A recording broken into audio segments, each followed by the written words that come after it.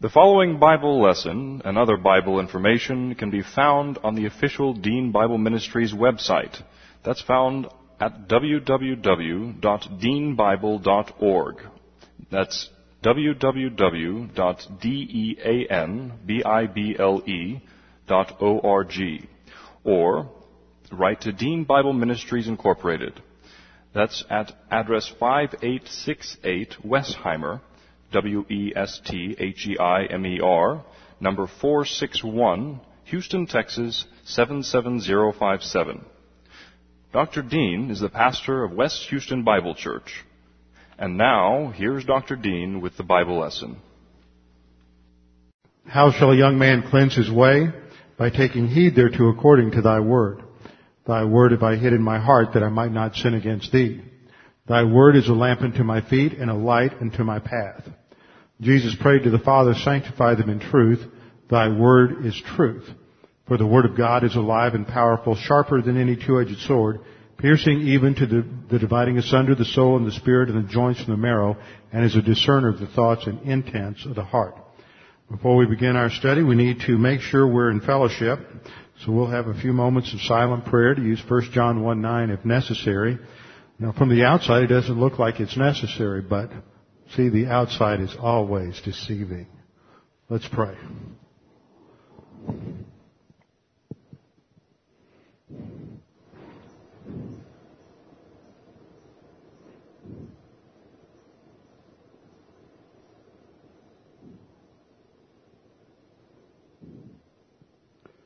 Father, we do thank you that we can come together this evening to study your word, that your word sheds light on the nature of history, your plan for history, and also opens our eyes to understand that there is more that is going on in the world and in history. There is more to the affairs of mankind and the politics of the day than simply what meets the eye, that there is indeed an angelic conflict that rages behind the scenes and that often influences the direction of empires and nations and kings. Father, we know that your word is more powerful than anything, and greater is he that is in us than he that is in the world. We pray that you would help us to understand the impact of the angelic conflict on history as we study these things tonight. We pray in Christ's name. Amen. Daniel chapter 10. Daniel chapter 10 is one of the key chapters in opening up, as it were, pulling back a curtain from our eyes to help us to understand that there really is more going on in the world, in human history, in the affairs of man, the affairs of politics, than simply what we perceive with our natural senses.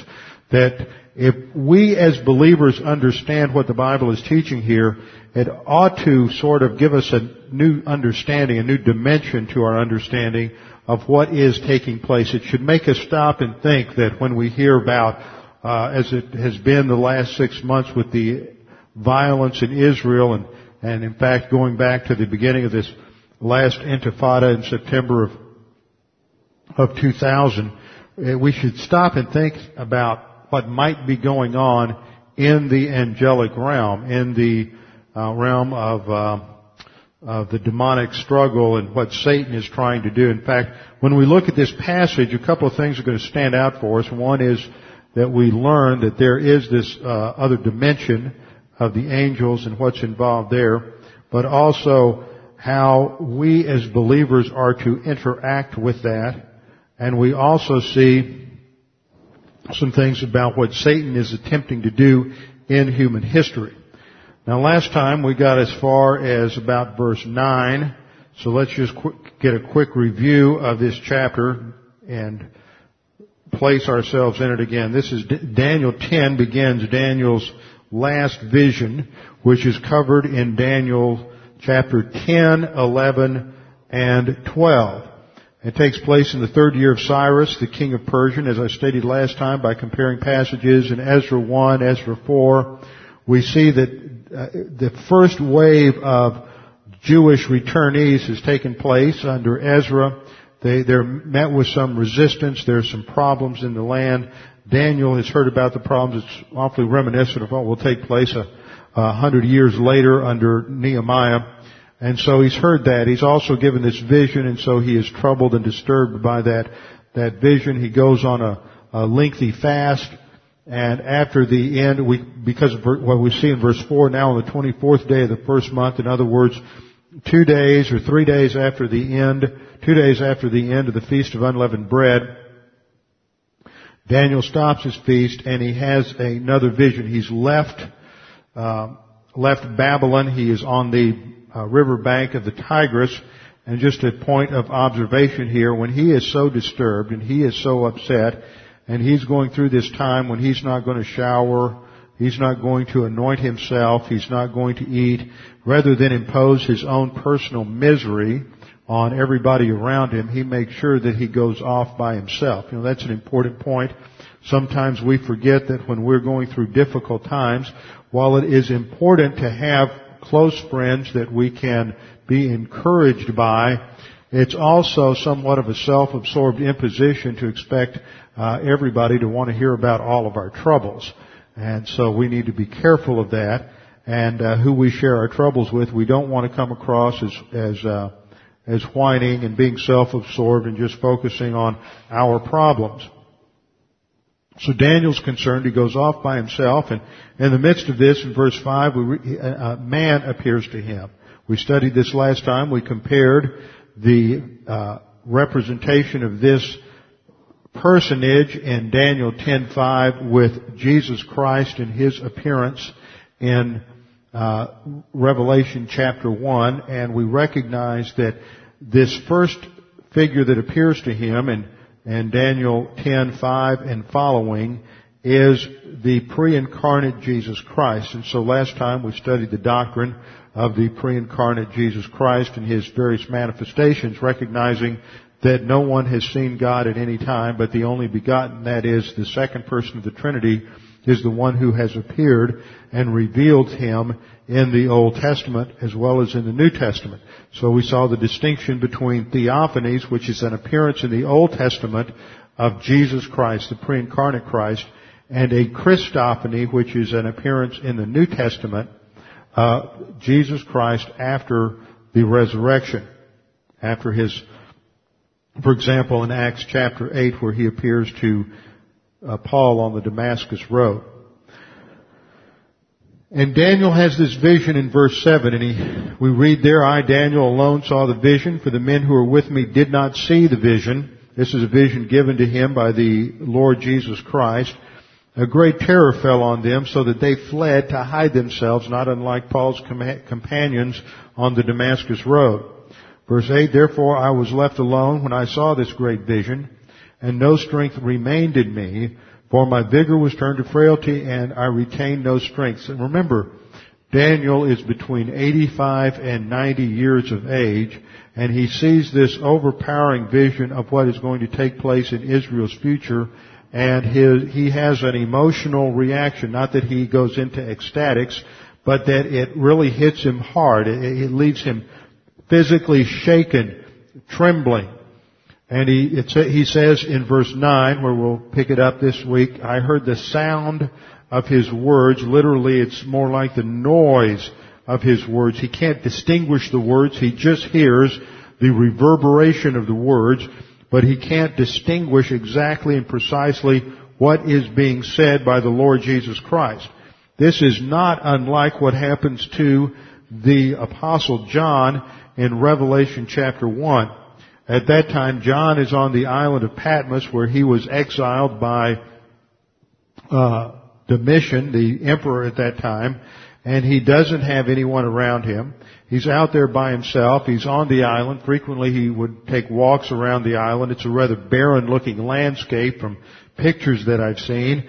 But there's one thing that's common to almost any part of the island, because it's not very large, and that is you can hear the surf pounding on the rocks on the shore. Now, I don't know about any of you and your backgrounds and your experience, but I know that a few times I have been on a coast where there's been some waves coming in continuously, and it can be quite a roar. Remember one time years ago I was attending a wilderness leadership seminar at Wheaton College, And it was about 3 weeks of backpacking and whitewater canoeing, and we ended up on the shore of Lake Superior. Now, Lake Superior has a pretty steady drumbeat of waves coming in. In fact, it's a dull roar. And we ended up there with 4-day solo. I never thought I could go more than 24 hours without food, but we had to go 4 days without food, which was more than I anticipated. And yet this whole time it just a steady roar. You have one wave after another coming in. It was, you just didn't have it wasn't a sound that changed. It was just like a dull roar. And I remember when we finally left and got away from the beach, how amazing it was. It seemed so quiet all of a sudden. Now that's the idea that John has for a point of comparison here. When he hears the Lord in Revelation chapter 1, he says the only thing that he could compare Jesus' voice to was like the sound or the voice of many waters. So he's thinking about this pounding, the pounding surf on the shore of Patmos. Well, Daniel says much the same thing here. I heard the sound of his words, and it's this steady drumbeat of noise, but he can't really distinguish what it is. But the whole vision is so overpowering, not unlike the vision of God that Isaiah had in Isaiah chapter 6, that he falls on his face and he is unconscious. He says, I was in a deep sleep on my face with my face to the ground. Now this is a sign of obedience or worship to God, recognition of divine authority, and it reminds me of Proverbs chapter 1, where we're told that the fear of the Lord is the beginning of knowledge. He is demonstrating his awe and respect for the authority of God, and you get the impression when you look at these passages in Scripture like John and Revelation chapter 1 before Jesus Christ, and Isaiah chapter 6 before the throne room of God, and Ezekiel, and here that when God appears and you see this manifestation of His glory, that it is like there's nothing else you can do except prostrate yourself before God. The presence of God is self-authenticating. You don't say, well, who is that? What's that blinding flash of light when you come into the very presence of God? His presence is so overpowering and so overwhelming and communicates of itself who and what God is, that you don't have any choice but to bow down in worship.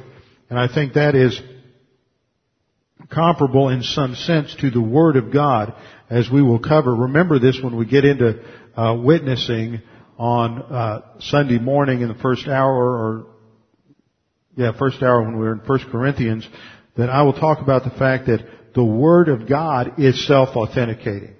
When we communicate the Scriptures to an unbeliever, they may not believe it, they may reject it, they may say, well, how can you prove it's the Word of God? But the testimony of Scripture is such that when God speaks, people know God is speaking. Just as every human being knows on the basis of the nonverbal communication of God in the creation in Romans 1, that everyone knows God exists, but they suppress that in unrighteousness. The testimony of Scripture is that the Word of God also bears that authority behind it, that it is the Word of God, and as the Word of God, it comes with certain baggage that is self-authenticating. Whether or not people choose to believe it or not is another thing, but they, in the depths of their soul, they know it's the Word of God, and they are therefore held accountable for how they handle it. So we come to this verse, and Daniel is in a state of prostration, and then he is going to be not rudely, but he is going to be strongly awakened by an angel who appears in verse 10. This is a different personage from the pre-incarnate Christ, from the personage that appears in verse 5. He's been unconscious, and now he says, suddenly a hand touched me. He doesn't say his hand touched me, which would be a reference back to the personage in verse 5. He says, a hand touched me. This is another hand, and the word for touch there is a word that doesn't mean simply to touch. This isn't the angel reaching over and just gently tapping him on the shoulder. This is the Hebrew word nagah, which means to touch, but it also means to strike or to shake. And so the word here, he touched me, is really sort of weak and pusillanimous. A hand shook me, hit me, probably comparable to someone who goes into hysterics, and you slap them in order to bring them to a sober consciousness. And so the angel here comes up to Daniel and shakes him hard to get his attention. Then in then it says, the hand touched me and set me trembling on my hands and knees. And the word for trembling is the Hifil imperfect of the Hebrew word nuah. And that word means to shake, to recoil, to have the shakes. And he is completely upset by this, so that he's not just trembling, but he is shaking all over as a result of not only the vision, but also this shaking by the angel. So the angel comes up and clobbers him to get his attention, because God is trying to communicate something to Daniel. God the Son has revealed a certain amount of information to Daniel, but he doesn't understand it. It just comes as sort of an overwhelming block of sound. And now, as is the standard procedure throughout Revelation, remember, he's seen visions. He didn't understand that an interpreting angel would come and interpret and tell him exactly what it meant. Here he has heard the noise, he's heard the sound of the revelation from the pre-incarnate Son of God, but it hasn't understood. It's just been sort of an audio-visual overload, as it were. And so this angel is going to come and interpret that for him. So this is a time of teaching, a time of instruction. And there's a couple of principles we could pick up from this, and that is that before you can start learning, you have to be in a sober, stable mindset. You can't just be reacting to the information. That was what was happening with Daniel in verse 9. He was asleep. Back in verse 8, no strength remains in him. His vigor's turned to frailty. He is passing out in verse 9, and before he can learn the word, he's got to be in a sober, and by that I don't mean non-alcoholic torpor. I mean that he is of a stable, focused mindset, ready to concentrate and ready to learn and to be taught what the vision means. So the interpreting angel is preparing Daniel for some instruction. And the interpreting angel, addresses Daniel in verse 11.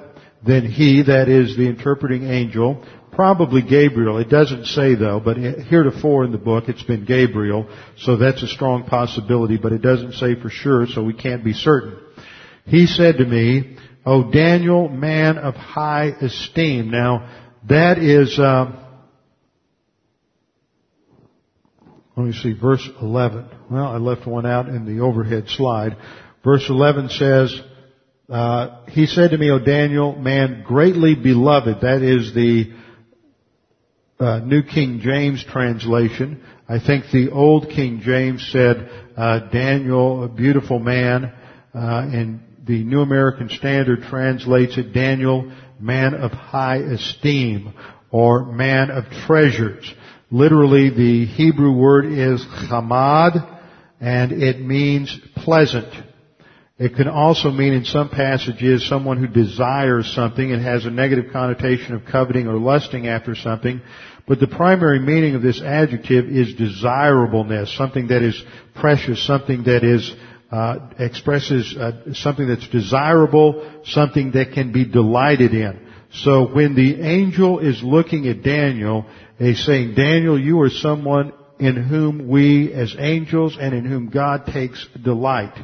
He is not looking at Daniel on the outside. At this time, Daniel is an old man, and even though he still had a lot of strength in his physical body, he is still quite aged and would not be in his prime and would not look his best.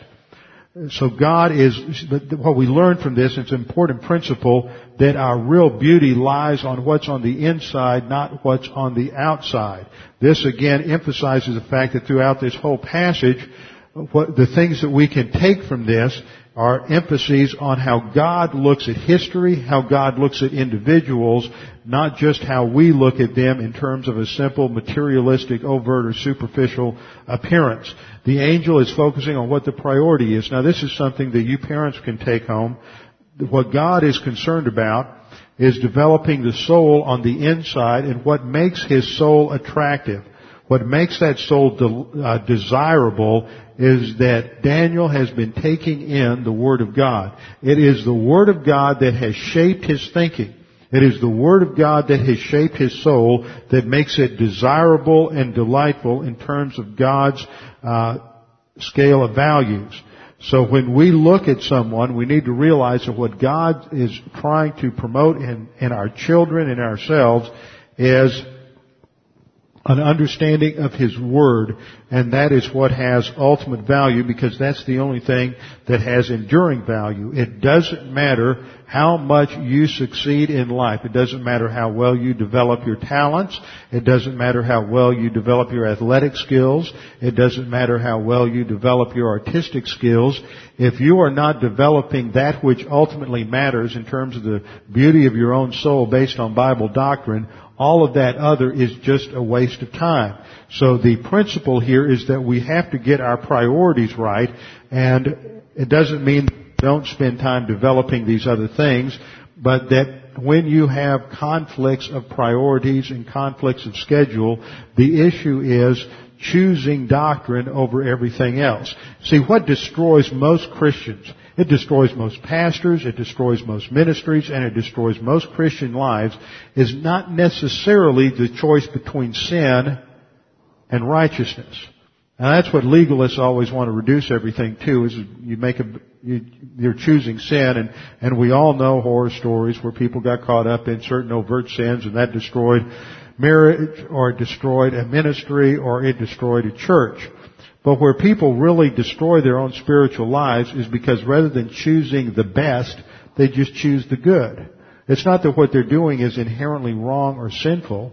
It's not wrong for a pastor, as a pastor of a church, it's not necessarily wrong to spend time visiting people in the hospital or visiting those who are newcomers to the church, or spending time doing so many of the people things that so many pastors do. But what happens is that takes them out of the study, and they're choosing to spend time with people rather than spend time in the Word, and then they don't fulfill the command that Jesus Christ gave every pastor, and that is to feed my sheep. Because if the pastor is not spending his time studying the Word, he can't feed the sheep. So a pastor demonstrates his love for the Lord Jesus Christ and his love for the congregation by studying and feeding the sheep, not by going out and doing so many of the social things and so many of the people-oriented things that many pastors do.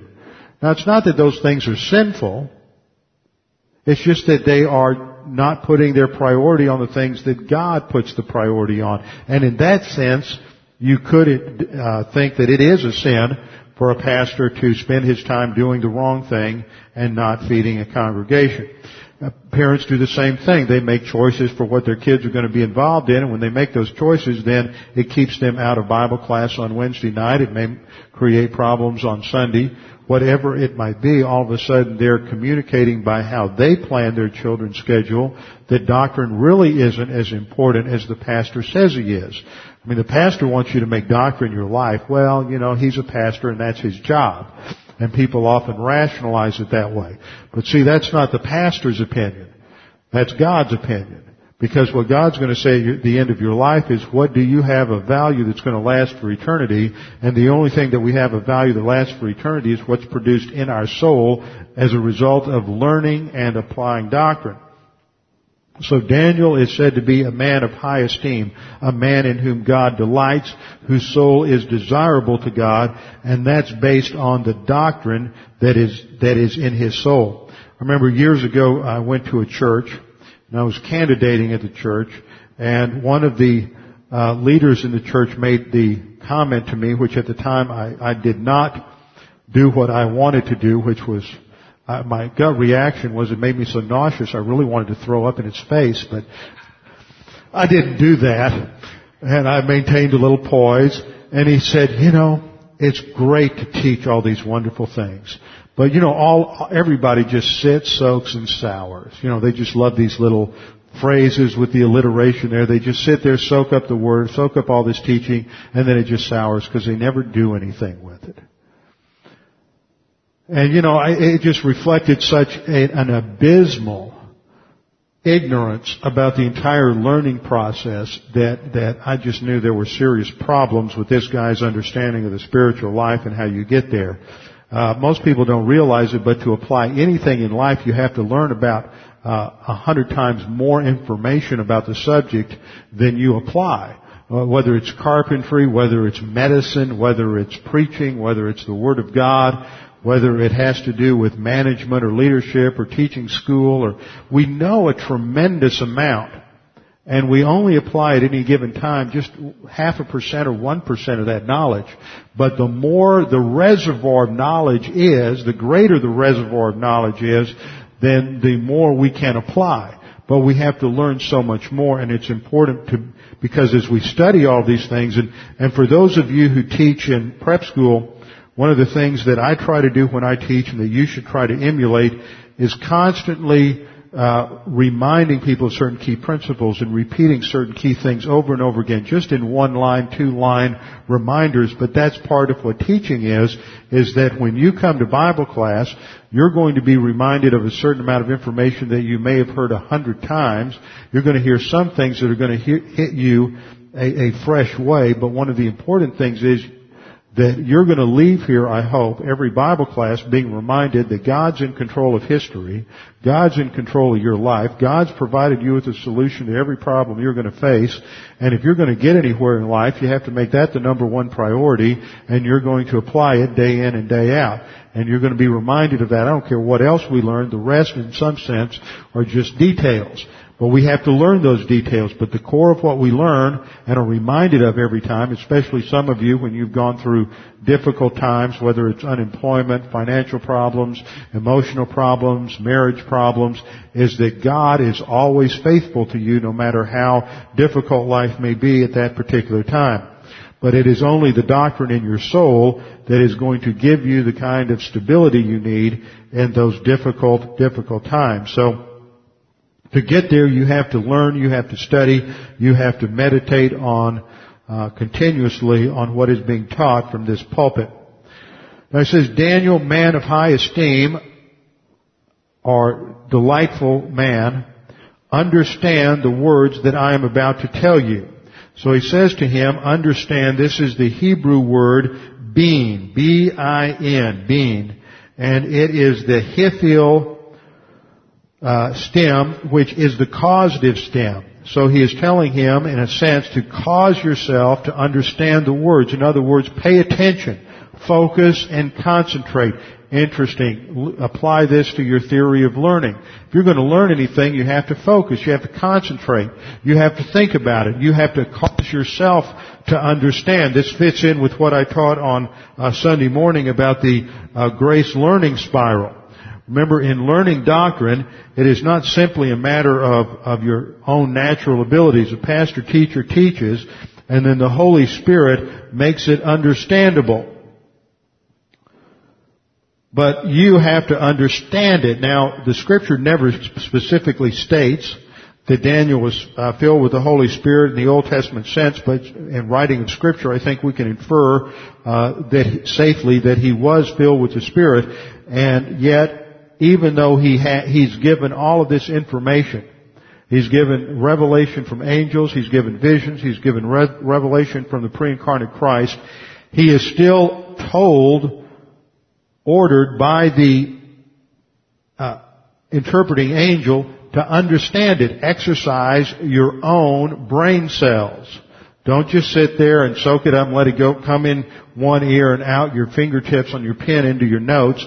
But think about it, understand it, concentrate, focus on it. You need to develop discernment from this so that you can understand what and actually perceive what I am doing in history, says the Lord. Understand the words that I am about to tell you.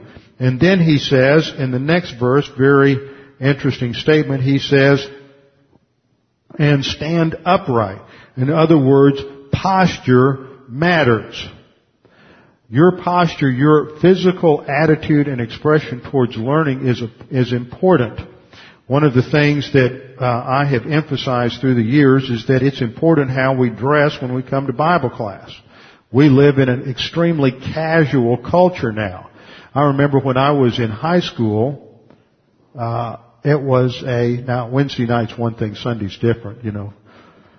When I was in high school, it was, my parents never once allowed me, except down in Texas, we had Go Texan Days when the rodeo came in every February. But that was the only time in 12 years of school I was allowed to wear blue jeans to school. I mean, and that was pretty much true for probably about 80% of the student body back then.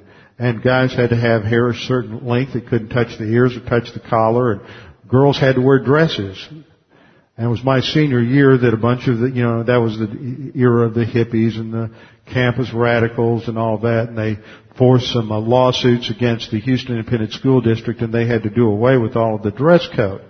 It made a tremendous difference. And I remember hearing people say, well, how you dress really doesn't matter about how you learn. And then you go to college. Of course, nobody ever goes to a classroom in college in anything but, especially down in Texas, but cutoffs and sandals and T-shirts. And you shave maybe occasionally. If, of course, I was in ROTC, so you had to shave a little more than every day, than just once a week. But your presentation was not an issue. Then I went to seminary. And I went to Dallas Seminary, and Dallas Seminary had a dress code. You can't go to class unless you have on a coat and tie. Period.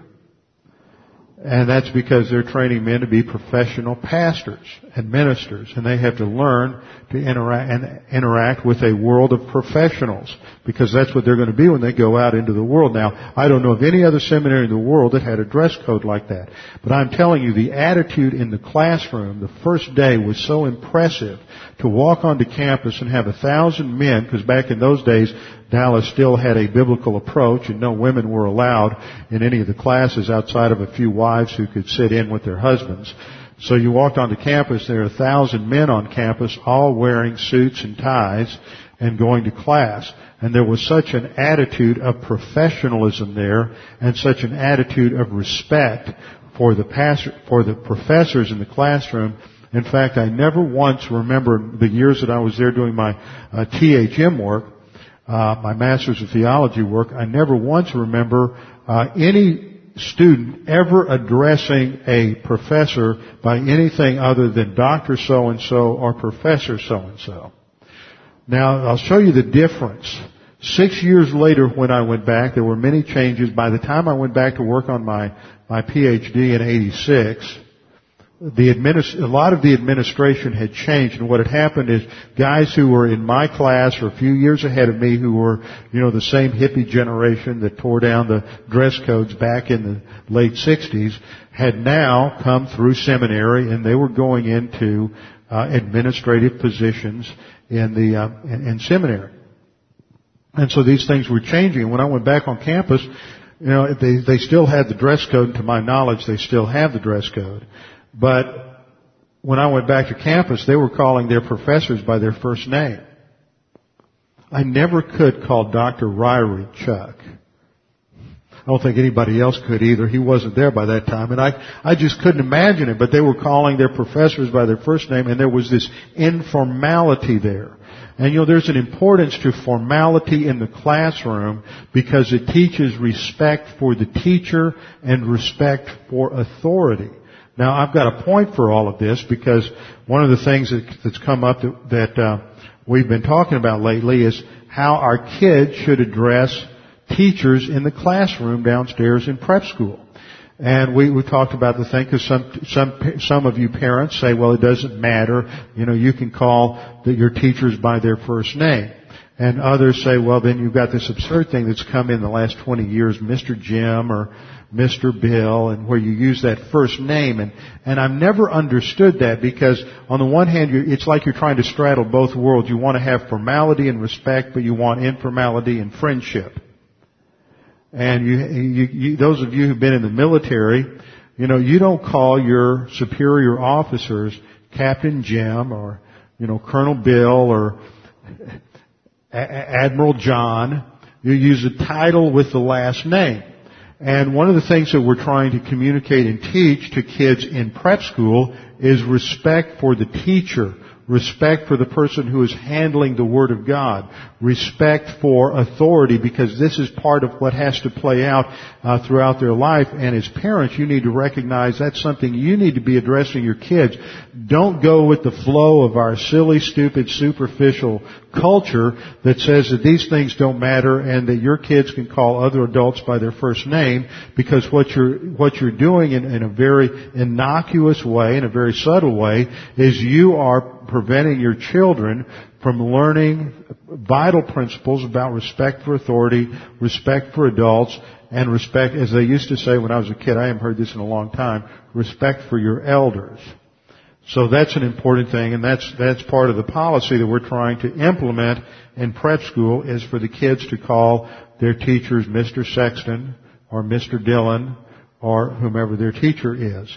And that way to develop some level of respect for authority and respect for the teacher. And that's the kind of thing that we're seeing here. The angel says to Daniel, you need to understand this, you need to focus, you need to concentrate. In order to do that, you have to have the right posture. I want you to stand upright. Stand up, listen, pay attention, for I have been sent to you. In other words, he doesn't want Daniel to miss anything, wants him to focus completely on everything that this interpreting angel is saying. Then in verse 12, the angel says to Daniel, he, the angel, said to me, do not fear, Daniel. For Daniel is still shaking in his sandals or his boots or whatever he had on.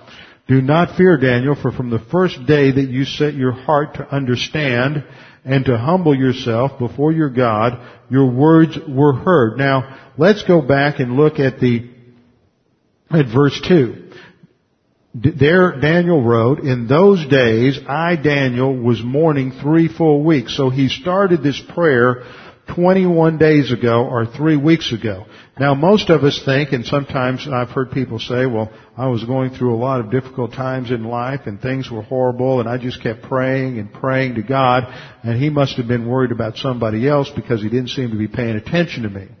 Now, let's do a comparison. If you look at Daniel 9, where Daniel spends his time praying, fasting, we've studied fasting. The purpose was to set aside the details of life to focus and concentrate on your study.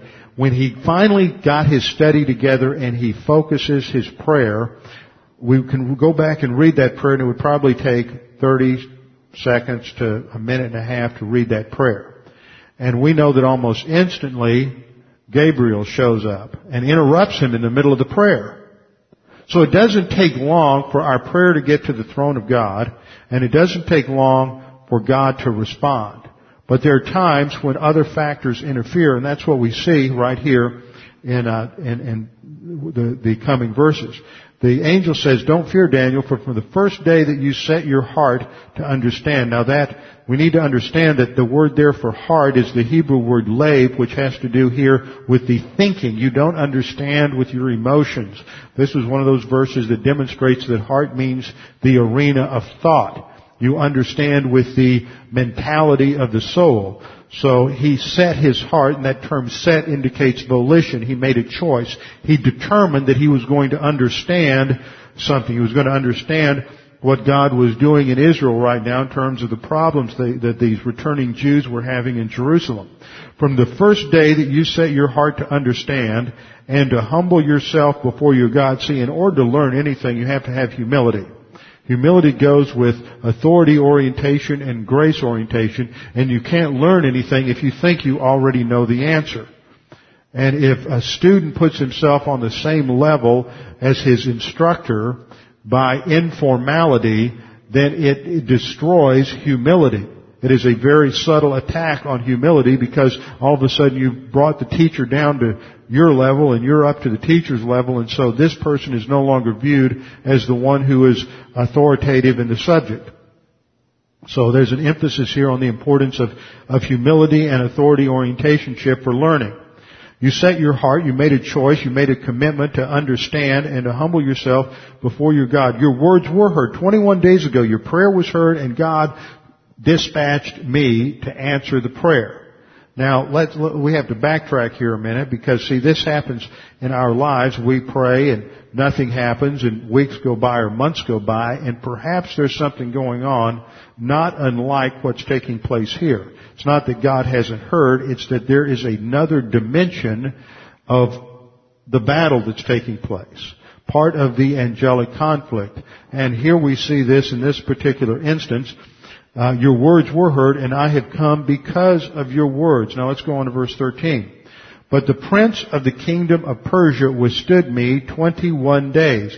So for these 3 weeks, there has been a battle unseen, but a battle royal between this angel and another angel, a demonic power that is associated with the kingdom of Persia.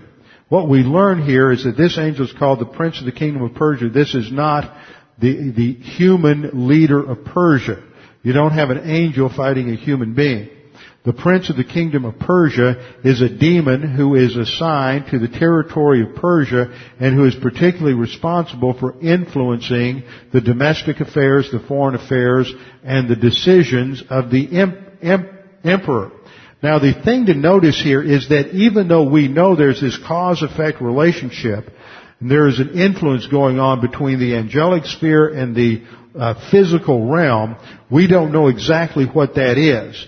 And at no point in this does Daniel try to respond to this by saying, okay, now I need to start praying that the demons would be hindered. See, he's to continue praying what he prayed.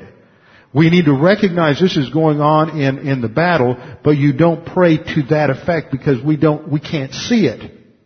But we need to know that it's going on. What's happening today in charismatic circles under the guise of new teaching, what I call the neo-spiritual warfare teaching, is that they are extrapolating from these verses some doctrines that really have no foundation in Scripture and end up putting the church in a terrible position. I think it really demonizes churches and demonizes Christians. It makes them much more vulnerable to demonic influence because they have given up the truth of God's Word and they're completely outside the protection of doctrine. But I'm getting ahead of myself here. The prince of the kingdom of Persia withstood me for 21 days, and behold, Michael, one of the chief princes, in other words, Michael is the archangel, came to help me, for I had been left alone there with the kings of Persia. So you have this one angel, and here he says kings of Persia, indicating other rulers of Persia, and these are all demonic forces. So he's left alone, he's being surrounded, and Michael, who's always associated with the protection of Israel, Michael has to come in order to help him, and they have to do this battle in the heavenlies between the holy angels and these demons before they can break through this opposition and get to Daniel. Now this really opens us up to some important doctrines, and that is the fact that Satan is constantly trying to influence and destroy various civilizations and kingdoms, and he does this through the divine institutions. Now let's review the 5 divine institutions. The first divine institution is human individual responsibility. We are all responsible for the decisions that we make. The second divine institution is marriage. The third divine institution is family. The fourth divine institution is human government. And the fifth divine institution is national distinctions or nations. That God authorizes individual nations, not internationalism or globalism. So Satan tries to attack these through various different ways. For example, in the fifth divine institution, Satan's attack here is always towards some form of internationalism. In the church, this takes the form of ecumenism. Notice I didn't say that the church is a divine institution. The reason the church is not a divine institution is the definition of divine institutions are institutions that God has established in human history for the stability and preservation of the human race. They are for believer and unbeliever alike. The church does not fit that category of a divine institution. These are for believers and unbelievers alike. But you have certain manifestations that are parallel. So you have internationalism, globalism, the breakdown of national distinctions. You have the development of world courts, and we see that developing more and more in Europe. You really see it develop after World War II with the Nuremberg trials. And I had serious reservations about whether the Nuremberg trials were legitimate. I think one of the American generals observed that after the war and said, "Thank God we won." The Nuremberg trials just really sort of coded revenge with the guise of judicial accuracy. So that's something that breaks down. Now we want to go to world courts. See, that's where Nuremberg led, was having world courts where nations are responsible, and you have these world court now developing, and that just began in Holland in the last 2 or 3 months. Human government. Satan attacks human government through corrupting police, corrupting the military and military leadership, and we certainly saw a lot of problems in that area in the 90s when a previous presidential administration made so many decisions that caused really good military leaders to take early retirement, and that robs the officer corps of good leaders. You have assaults on your intelligence networks, like so much that we're hearing about today in the FBI and the CIA. And these problems go back several different administrations, but some of them go back to even the late 70s. One person has made an accurate observation the other night that what really the root of what had happened on 9/11 is the fact that when we had the Iran hostage situation in the late 70s, the way we handled that, the way that president at that time failed to handle that situation, taught the Muslims that we were weak and that we could be had.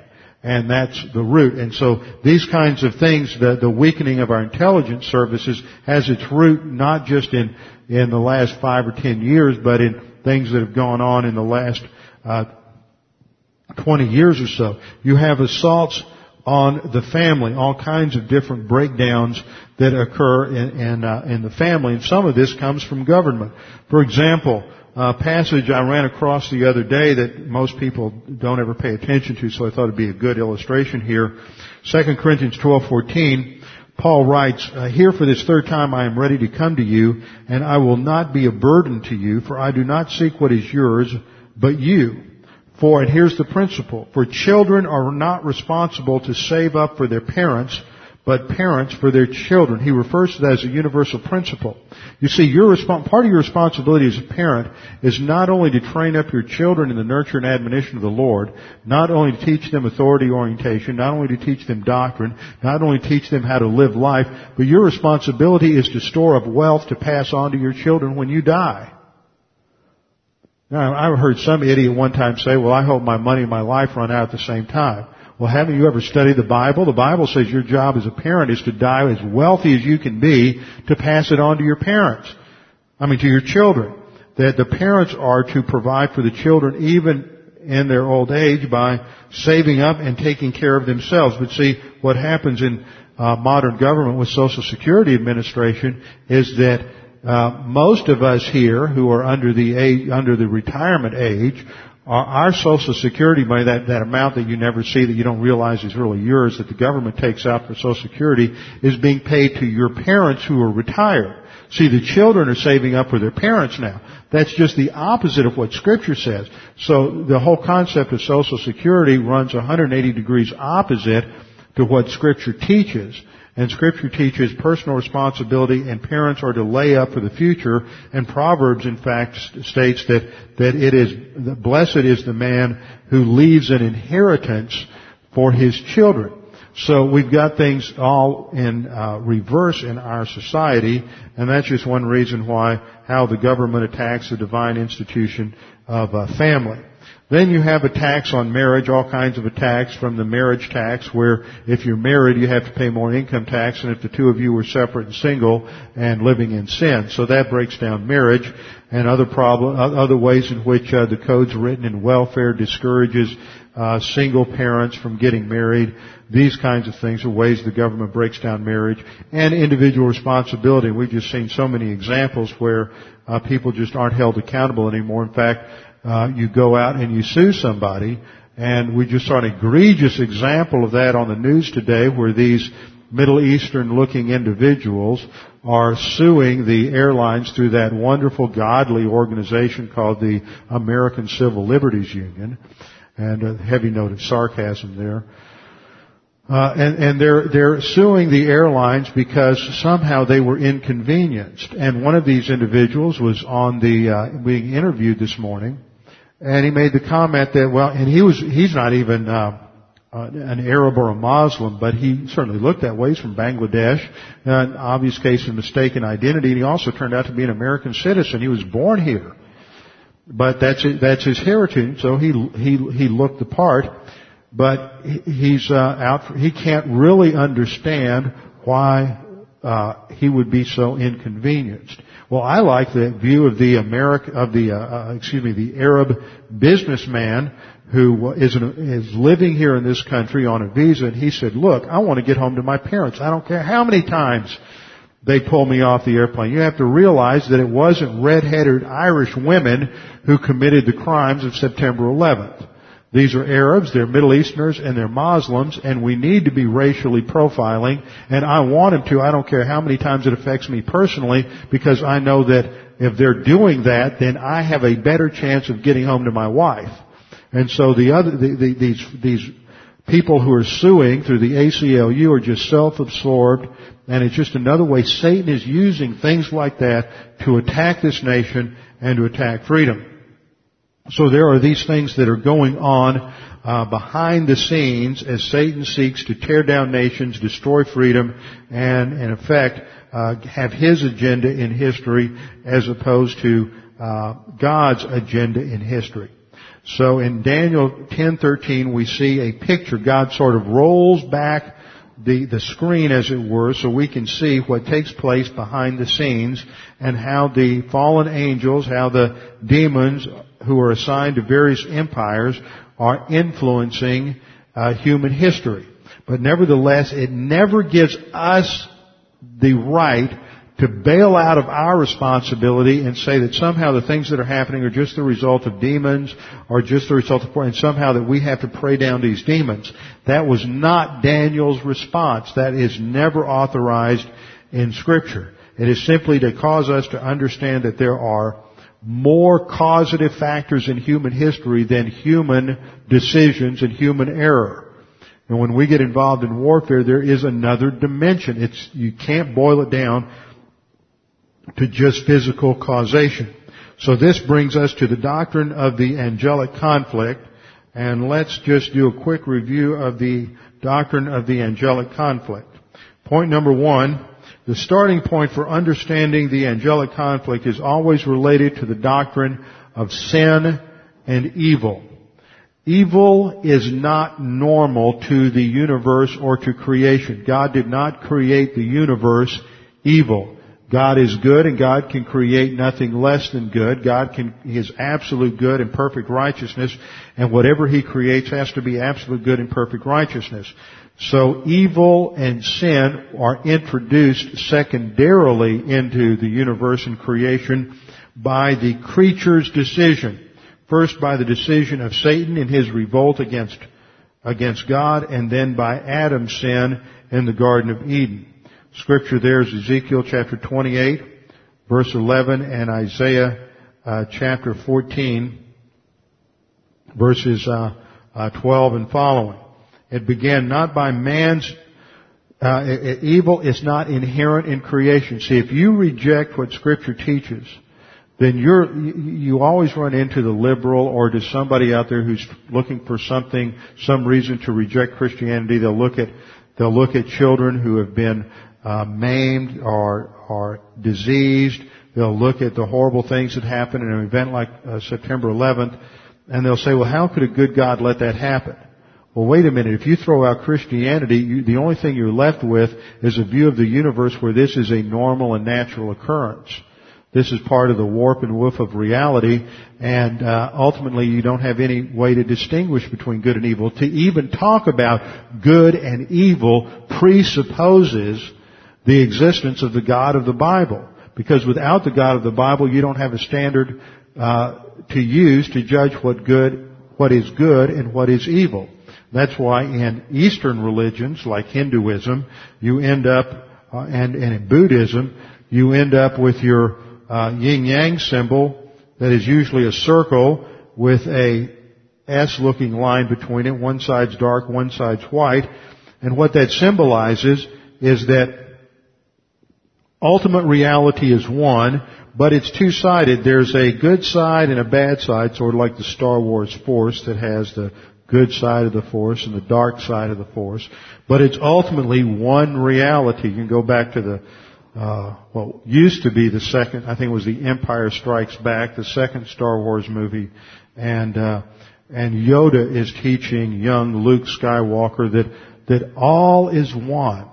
And it all flows out of this view of ultimate reality as monism. And in monism, you ultimately don't have a way to distinguish between good and evil because all is one.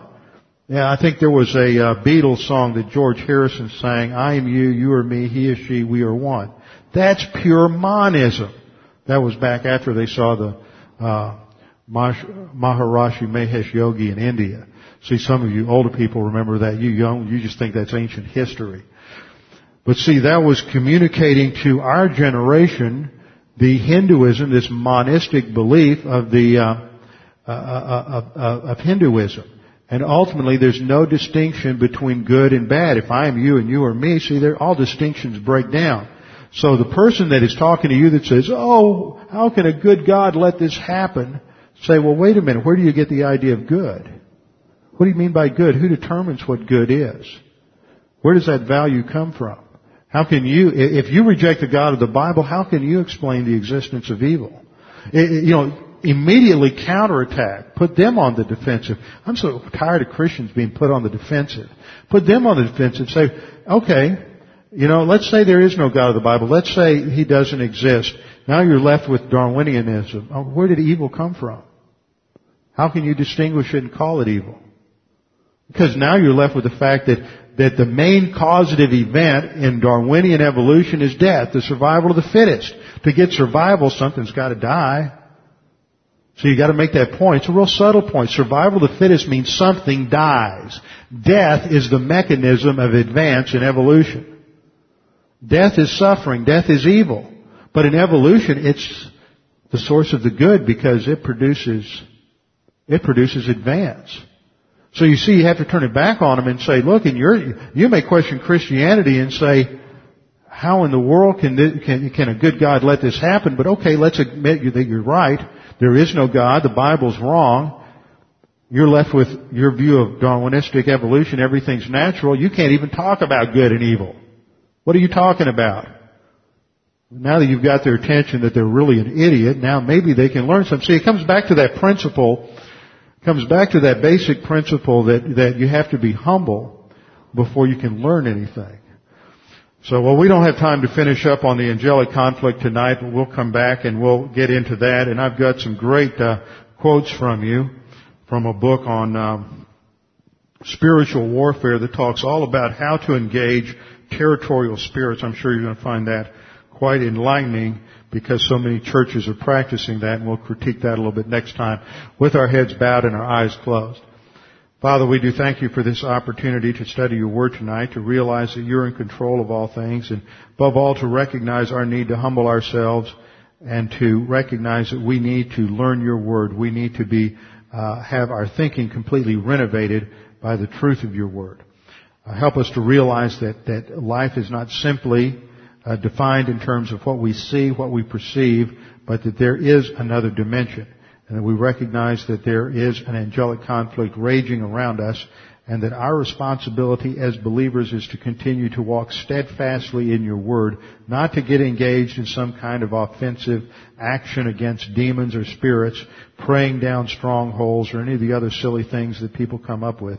But our job is to learn the word and apply it in our lives and walk by means of God the Holy Spirit. We pray this now in Christ's name. Amen.